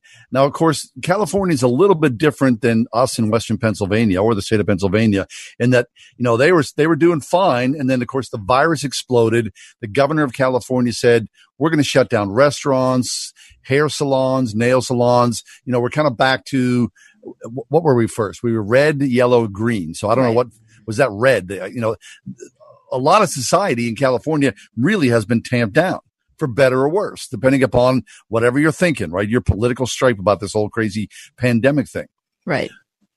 However, these churches have met and, if you're running a hair salon, you look over and you go, wait a second, I can't go to work. But there's, 2,000 Christians gathering for worship on a Sunday or a Wednesday. What does that mean? So I wonder where we are right now as far as you listeners and the state of your worship. where are you? I mean, the church I belong to, we have not met since March. This Sunday is going to be the first Sunday that we're going to be back together. To be honest, I have no intention of attending. As much as I miss it, I'm just not going to, not yet. I'm not going to go inside. I was surprised to hear John Kessler, who was with us during the 4:00 hour, say that his church has been meeting for 5 weeks or so without masks, and they are singing. They're in Michigan. They're in Michigan. Yeah, upper Michigan. A little more rural area, I suppose, right? Right. What do you think? What's the state of are you willing to go to worship now? Are you in worship right now? I mean, I know some people have been meeting, 25, 50 people in a congregation. I don't know. Are you hungry, Kath? Are you ready to go back? I'm not a good person to ask, to be brutally honest with you. All right, let me ask Mike. Because I've been on a church staff. What'd you say? Let me ask Mike. No. Well, I feel like it's not that my opinion doesn't count, but because I work at a church and because I have been up at the crack of dawn every Sunday for the last, 30 years. Yeah. As part of my job, not having to do that has been such an unbelievable joy to me. Sure. Yeah. That I've really, really appreciated not having Sunday morning be such a rush, pedal to the metal. Yeah. Like it's been my, almost most of my adult life. And so this to me, like, I'm just so into it. I just really appreciate it. And I can focus so well on the sermon that I was just never able to do before. Right. So I was never able to do that. So you're loving the Zoom aspect of church. Or just the stream. Yeah. Mike, are you back at church physically? Physically, no. And I'm not going to go back for a while. I'm just Is your church meeting? My church is meeting. It's been meeting for the last 2 months, and I don't know. I just, my wife has grandparents that are still living. I don't want to make them susceptible to anything. I don't. And I do miss it though. I do miss it. Until they find a vaccine, maybe. Then I'll think about going. I'll think about, but I mean, who knows when that's going to come out? But, right. Yeah. Well, that's a whole other matter. That's layers of complexity as well. I mean, I saw something yesterday that Google worldwide is not going to invite their employees back into the workforce until next summer. I couldn't believe when I read that. Holy smokes. Next summer. Jiminy Christmas. Okay. So so Mike's church is open. My church is going to open this Sunday. What about you, listener? Is your church open? Have you been to church physically recently? I mean, is your church open for worship? 800-320-8255, 800-320-8255. Are you going? Yeah. What do you think of it? I guess I don't know if it much matters whether you're going in person or you're going online. Oh, it matters. But John, the question to me is whether you're engaged. Yeah. I mean, I like the Zoom thing. I really do. But I miss what I really miss. I mean, I miss a lot of things. I mean, I miss being with everybody and singing. I miss hearing the pastors. I mean, there's just something that's so deeply communal. It's kind of, it's a bad analogy, but it's a theater thing that everyone is together involved. We're all on the same road. We're all in the same room together. And then of course, after church, I like to catch up with everybody and see where everybody is, the old folks and, their illnesses and tell me what's going on. Oh, there's a new baby. There's a baptism. I miss all that, but I don't know. I'm in no hurry to go back. To be honest, I really am not. And I know people kind of out there probably, clicking their tongues going, you idiot, this is all made up. It's all, the government whole kind of thing. I've heard that thing, right? People, I don't know. I don't want to go back. I feel better safe than sorry. As much as I miss it, I would prefer to stay back. But where are you? 800-320-8255. Are you going to church? If you're going to church, man, I'd love to hear that story. Maybe act as a means of encouragement for us. Encourage us to go back to church because that'd be the great thing to do. Or are you like me? Are you fearful and would just prefer not to do this again until such time as, like Mike saying, until there's a vaccine? Who knows how long that's going to be? Right. 800-320-8255. Are you headed back to church? Is this something, you're looking forward to? Are you still engaged? Yeah. Either way. All right. Oh, yeah. Are you still engaged? So are you watching the streaming service? Okay. We'll take a quick break. Should we take a break? Yep. Okay. We'll take a quick break, come back and pick up your phones. 800-320-8255. We'll be right back.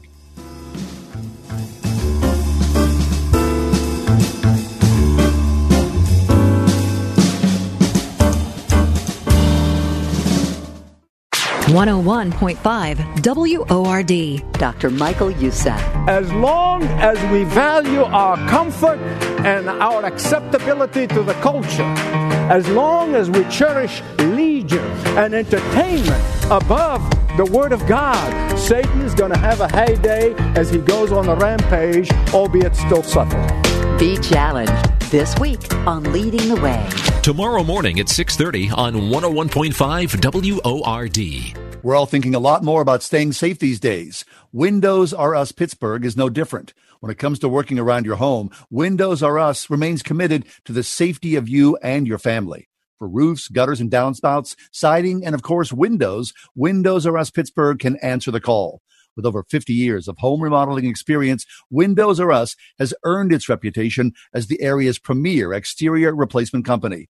And all work will be done in strict compliance with the government's social distancing guidelines. If you've had damage, you may be eligible for a free repair or replacement.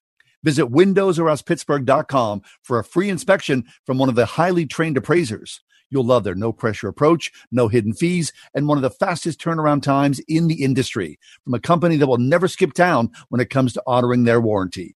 Why pay double? Trust the area's premier exterior replacement company. WindowsRUsPittsburgh.com. That's WindowsRUsPittsburgh.com. Do you remember what was kept in a spring house? If you're an old timer, you know that a spring house was used for storing fresh, cold milk.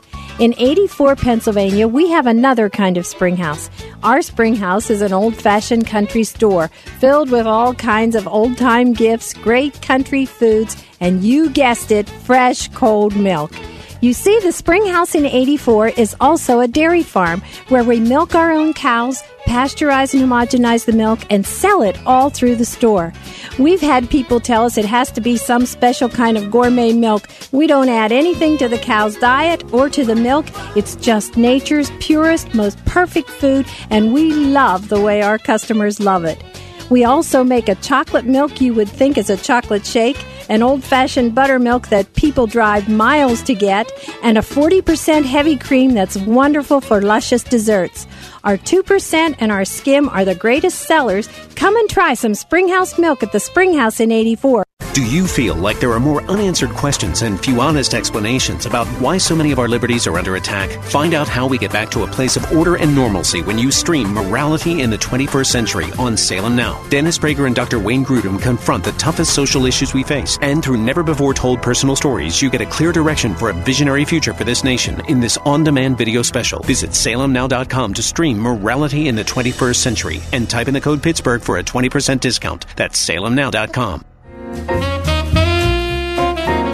Talking about going back to church, or maybe not going back to church. Our question for you is, are you still engaged? What are you planning on doing? Is your church one of the ones that's back in session? Is your church hanging, saying, no, we're not ready for this yet? We'd love to hear from you and what you think about the decision. 800-320-8255. 800-320-8255. First up, we've got Jackie. Jackie, welcome to the program. What are you doing this Sunday?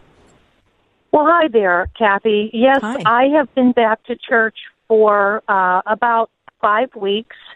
We did go on vacation to Myrtle Beach, and so the pastor did ask my husband and me if we would stay away for 2 weeks, and we said yes, we would. So I'm looking forward to going back again this Sunday. I really missed it. I missed it very much. I just think there's something to be said for that community of believers, seeing each other, taking the masks off for a little while at a physical distance, smiling at each other. We've only sung one song, and we were invited to sing or not as we felt comfortable. The pastor kept the service shorter, and I volunteered to help clean the church in between, and then he bought some kind of thing that sanitizes the church so everyone would feel very comfortable, and I think we all did. Nice. And I missed it. I really missed it. And how many people were at the worship service, Jackie, generally? Well, we have a very small church. We're a very active, outgoing church. We have a lot of outreach, but I would say maybe 50 people. Okay. That's good. All right. Thanks a lot. Appreciate the phone call. Thanks, Jackie. Appreciate that. Thank you. Yeah. The phone number 800-320-8255. The question is, what are you doing for church? Are you watching online? Are you going in person? And are you still engaged after this really difficult and weird last 4 months that we've all lived through? 800-320-8255. Mike, who do we have next? Debbie, welcome in. Debbie, what are you doing on Sunday? Yeah, I'm going. To be honest, I love just staying home and watching in my PJs, but I'm going to encourage the pastors and the staff. It's very safe. We do masks. We do the pews are every third pew, and then can't sit near people, and so it's very distant. The bad news is it's sort of depressing because there's only a handful of people there. But the good news is you talk to people that you didn't talk to before, so it's still good. Okay. Yeah. Good. And generally, how many people in the congregation, Deb? 200, 250, and there's maybe 30 people show up. Wow. 30 people. Interesting. Okay. All right. Hey, Yep. thanks a lot for that. Yep. Appreciate the phone call. Let's keep going. Let's find out. Yeah. Okay. Who's up next, Mike? Jody. Jody, welcome in. Tell us about your Sundays. What are they like? Well, I have been going to church for the past 6 weeks. Wow. Our church is very large. However, our church practices the social distancing. They block off every other row. You have to sit 6 feet apart from the next family. We wear masks. Now that they're mandated, it's required to attend our service. Before, when it was not mandated, it was optional. My family, we have always worn the mask, whether it was optional or not. But right now, since it's mandated by the governor, they are required to wear masks. Mm-hmm. And I like going to church better. I like gathering with other believers and worshiping. So for me, I'm glad to be back in the services. Excellent. And so generally, how many people used to attend and how many people are there now? Oh, wow. I attend a very large church. It holds like 2,000 people. Okay. And so there's 3 different services. There's a Saturday evening and 2 Sunday services. So typically you'd probably have a few hundred people at every service. Right now, I've been to the variety of the services, and there's probably about 100 or plus people at each service. That's still pretty good. Okay. All right. Thanks, Jody. That's good. Yeah. Thanks for checking in. Let's keep going. All right. Norm? Yes. Is that right, John? Is that right? What's your name, Mike? Is that okay? Hi, Norm. Welcome in. What are you doing on Sunday? We've been going back to church probably for about 6 weeks as well, I believe. Wow. And I love it. It was not the same for me, just via Facebook or just social media or streaming. There was just something for me about where 2 or 3 are gathered together in His name, and I simply don't know if that applies to the to the social media end of things, but I love going, love catching up with brothers and sisters in Christ. I'm blessed to teach a young adults class, and I learn honestly more from them than I have to think they learned from me, and I just missed it, and I love being back. Okay, now tell us about the service. Are you singing? Yes, we are. Okay. All right, singing, yes. Is the service shorter? Is anything different about it than it was? It is a little shorter. We've adopted the social distancing, and I think everyone is just trying to be conscientious of other people's space and other people's beliefs. There's some people that don't wear masks, and there are those that do, and we just are just trying to be respectful of what other people believe through this and just what they practice. And if a believer is wearing one, then we try to make sure that we're cautious about that. And if not, that we try not to demonize or just look at them as a walking contagion.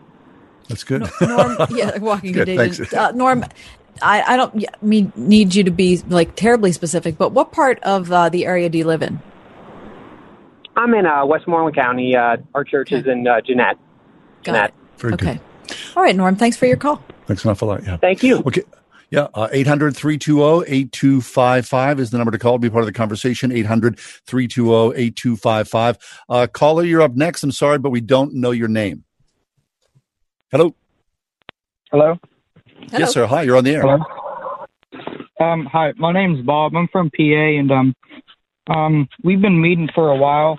We actually have an elderly gentleman that wears a mask because he has some respiratory issues, but we respect that. We don't force the mask rule, but we say if people want to, they can wear it. If they don't want to, then they don't have to.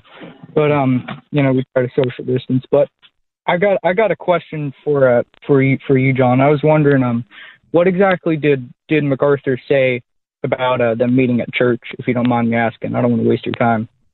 Yeah. I mean, I guess I could sum it up without reading his exact statement because it was very lengthy. His statement was actually the sermon that he preached on Sunday. Okay. Bob, I would say that his perspective is that California overreached, that in the governor's prohibition against meeting that is without end, basically said until further notice, you're not supposed to meet in groups of larger than, I don't know if it's 10 or it's 20 in California right now. But John MacArthur said that was too far, and that this is one of those moments when the church has to stand up and say, no, we're not going to give in, and we're not going to cede what is most important to us, which is the gathering together of all the believers. Right. He said this, quote, this is from a quote, "Many people don't understand why we would do this. We understand that. We understand that the world does not understand the importance of the church." Of course, nobody understands. I mean, unless you're a believer yourself from the outside looking in, and it does. So he goes on, quote, "As his people, we are subject to his will and commands as revealed in Scripture. Therefore, we cannot and will not acquiesce to a government-imposed moratorium on our weekly congregational worship or other regular corporate gatherings. Compliance would be disobedience to our Lord's clear commands." End quote. So that's it, Bob. Yeah. I mean, it's pretty black and white for John MacArthur. Yeah. Bob, you still with us? Tell me if I'm over if the time's out. But one more question. Yeah, what is your take on what MacArthur said? My take is that, I think, every Christian has to live according to their conscience and how they understand the role of state and church to interact. I feel like this is, to me, not a situation where the government is specifically persecuting the church. If there was a prohibition in California where any group could meet that was over 25 people, except if you're at a church, and the church is the only group that's prohibited from meeting, then I would say, okay, well, that's something different. Clearly, that's some kind of persecution from the state. Right. Now, I think it's just it's a poor witness. I mean, there's rules in place right now. The government's saying, don't do this. But all of a sudden, you're lifting yourself and your wants and needs to worship together above what the state is asking you to do. I just think, for people who are, have businesses, whatever that is, they're not able to, go out and make their living. But it's okay for you as a believer to go and do this and to gather against the government's edicts. I just think it's a poor witness for the gospel. I think it's also good to say that you have to be able to look at what the state's doing and decide if that is if they're striving for the good of the people that they're administering. And in this instance, there's a pandemic. And I believe that the state is authorized to be working on all of our behalfs. And instead of fighting against it, I think that it would be helpful if we were, good citizens that said, okay, we'll do our best. I'm not saying every government's always right either. And I'm saying it's a hard question. So I understand that John MacArthur has chosen something different. Right. We need to take a quick break, but we're taking your phone calls right now. Going to the phones at 800-320-8255. Is your church meeting? And if it is meeting, are you attending? And what do you make of all this? Do you miss church? Are you happy to be back? Are you singing? Are you wearing masks? We're just taking the temperature where everybody is. Stick around.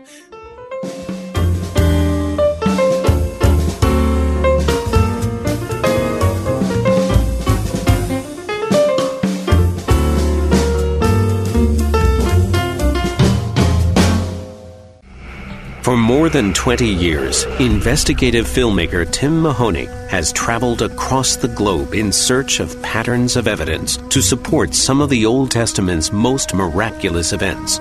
Now, with the Red Sea Miracle Part 2, Journey to Egypt and Beyond, as Tim interviews some of the world's foremost experts to discover the truth. Is there evidence of how and where the host of Israelites could have traveled as recorded in the Bible?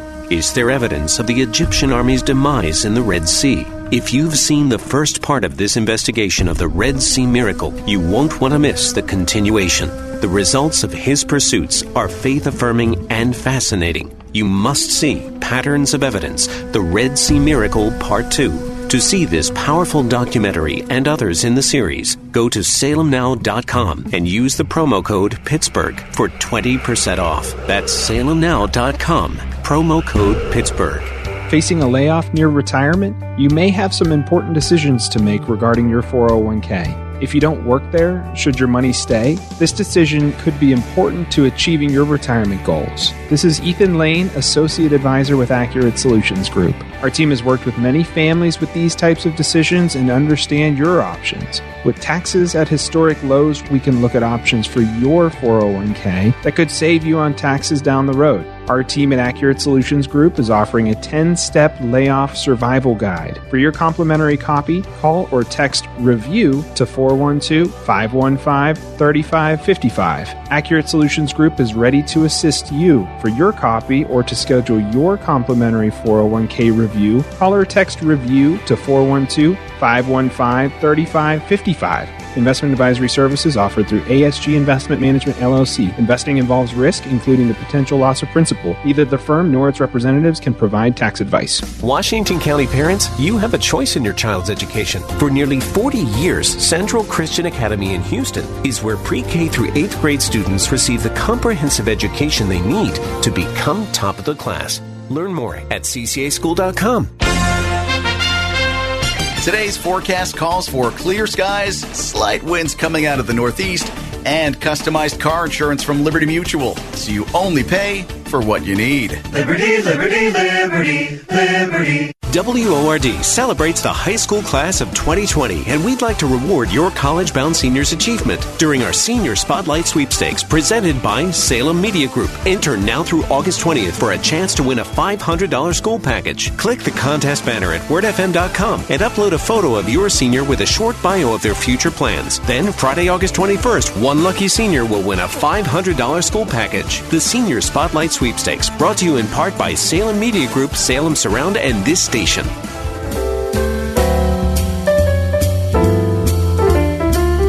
Happy to have you with us today. We're talking about what church is like now, whether you're still engaged with an online service, whether you're showing up every Sunday, and how many people are coming, are you singing, whatever you want to share with us. But the main question, are you still engaged? 800-320-8255. Who do we have? We have Karen here. Hi, Karen.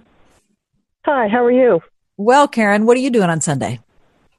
Well, I forget how many weeks, maybe about 5. We've been attending in person. It's a very small congregation on a busy Sunday, maybe 20 people. Okay. Everybody but just a couple wear a mask. Actually, this coming Sunday, we're going to vote on, the presbytery has decided that we have to either go, you have to wear a mask or you can't get in the door or not. Okay. I'm hoping they vote not, but I don't care. I wear a mask. So, but that's coming up this Sunday where the congregation will decide. Okay. So some people have said if we have to wear a mask, they're not coming anymore. What? Right. How can that be a deal breaker? Yeah. Is that just because they don't want to be told what to do, or do they just hate wearing a mask? Well, for one gentleman, I think it is. He hates being told what to do, which I think is sad because he's quite a leader in the church. He does an awful lot. So I don't know that I can convince him otherwise, though. Right. But I just wanted to say to you guys that I don't know if I didn't hear enough of your conversation to know if you're afraid. You and John each are afraid to attend because of the coronavirus. But don't let Satan put that fear and keep you away? No, Karen. That wasn't the case. Our church hasn't been meeting. Oh, okay. Yeah, this is the first Sunday that our church is gonna meet. Oh, wow. God bless you.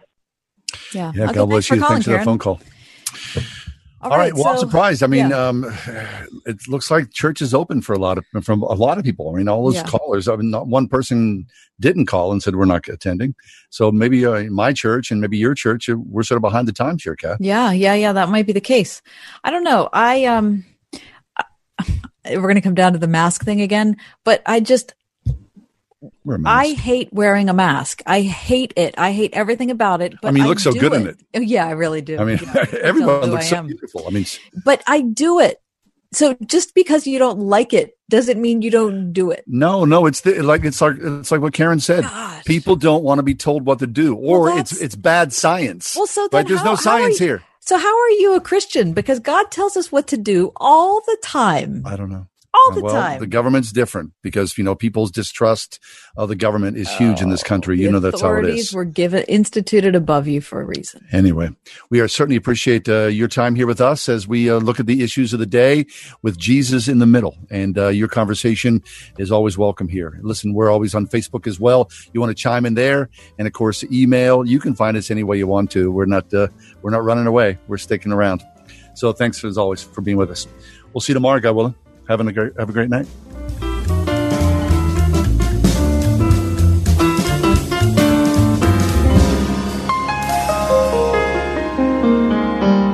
The Ride Home with John and Kathy, a production of Salem Media Group.